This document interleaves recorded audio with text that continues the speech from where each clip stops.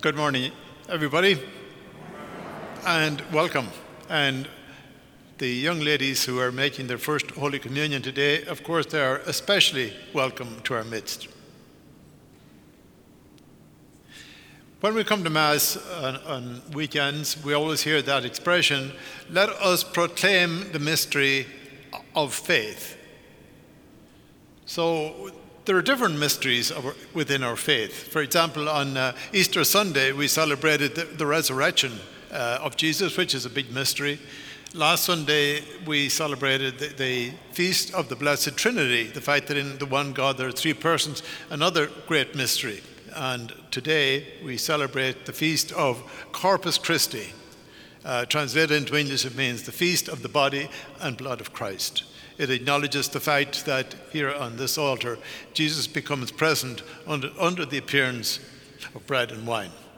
And this feast takes us right back to the Last Supper. It takes us back to the night before Jesus died. Because on that night, we're told, he gathered his intimate followers around him. And in the course of a meal, we're told that he took a loaf of bread, he blessed it, he broke it, and he said, take it and eat, this is my body. And then subsequently, he took the cup of wine and he did the same. He says, take and drink, this is the chalice of my blood, which will be poured out for you for the remission of sins. And then he made a little statement, which sometimes we're inclined to forget. He said, do this in memory of me. In other words, this ritual which I've performed with you here on this day, we want you to continue to repeat it in his name. And in essence, that's what we've been doing for the last 2,000 years when we assembled to celebrate the Eucharist. We're remembering that event that Jesus did on the night before he died. And when, in a couple of moments, when Father Shenoy holds up the host and says, this is my body, which is given for you, and then holds up the chalice and said, this is my blood. He continues to repeat those words which were used 2,000 years ago. And so I think perhaps we might rightfully ask ourselves the question, why did Jesus do that? Why did he enact this ritual just before he died? Was it a sort of a last moment kind of decision on his part? Not necessarily so. I think to get a clue to what Jesus was at or where he was coming from, it takes back to the first reading from the book of Deuteronomy. Deuteronomy is way back telling you the story of the ancient Jews, okay? And as you know, the Jews became God's people. He made a covenant with them. And because of that covenant, he was taking them out of Egypt, where there were slaves. He was taking them to the promised land. But there was no easy way to get there. They had to go through a desert, and horrible desert. And they were in that desert for 40 years. And it was arid, it was dry, it was full of snakes, and I was going to say snakes and ladders. It was full of snakes and scorpions and all kinds of things. So as they made that journey through the desert, not alone was he their protector, also we're told that he fed them food and drink. He gave them water to drink, and he gave them this special food called manna, okay? Manna which they could pick up off the ground every day. And you sort of scratch your head and you say, why did Jesus do this? Or why did God do that back then? Well, he did it out of love.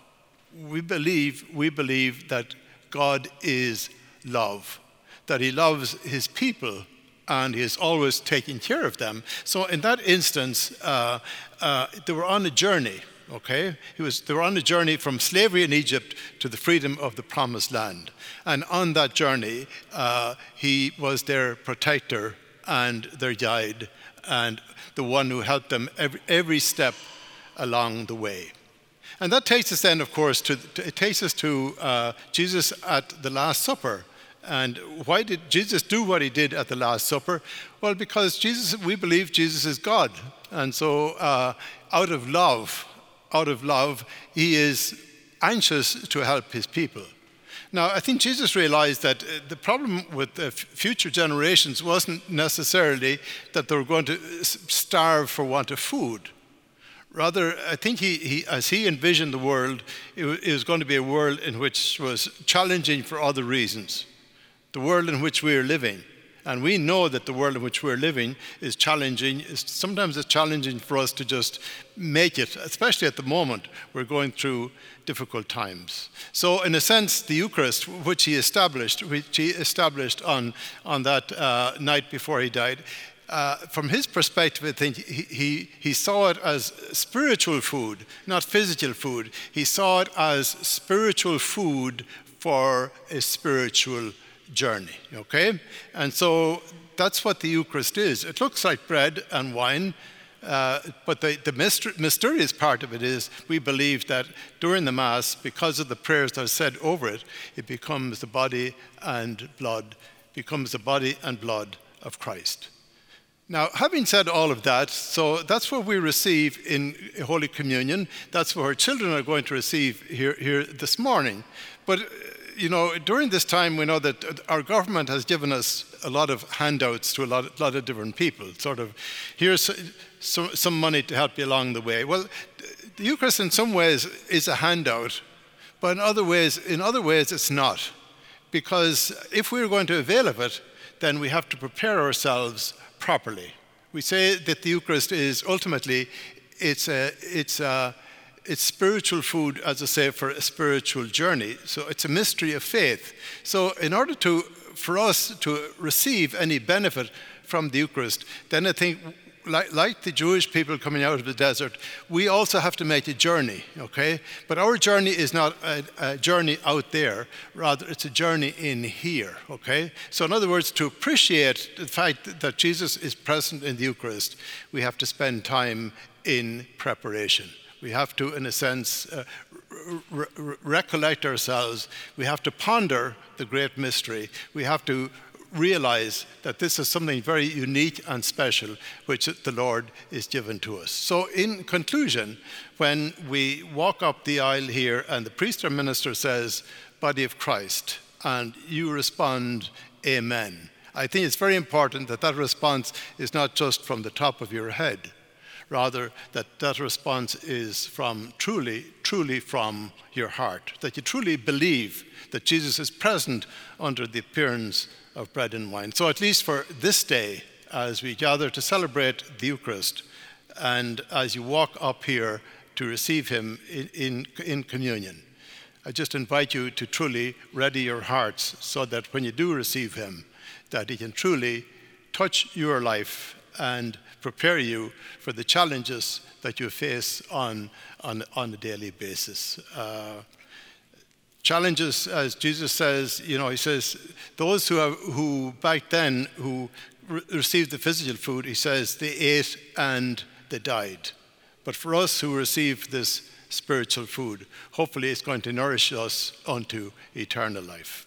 Amen.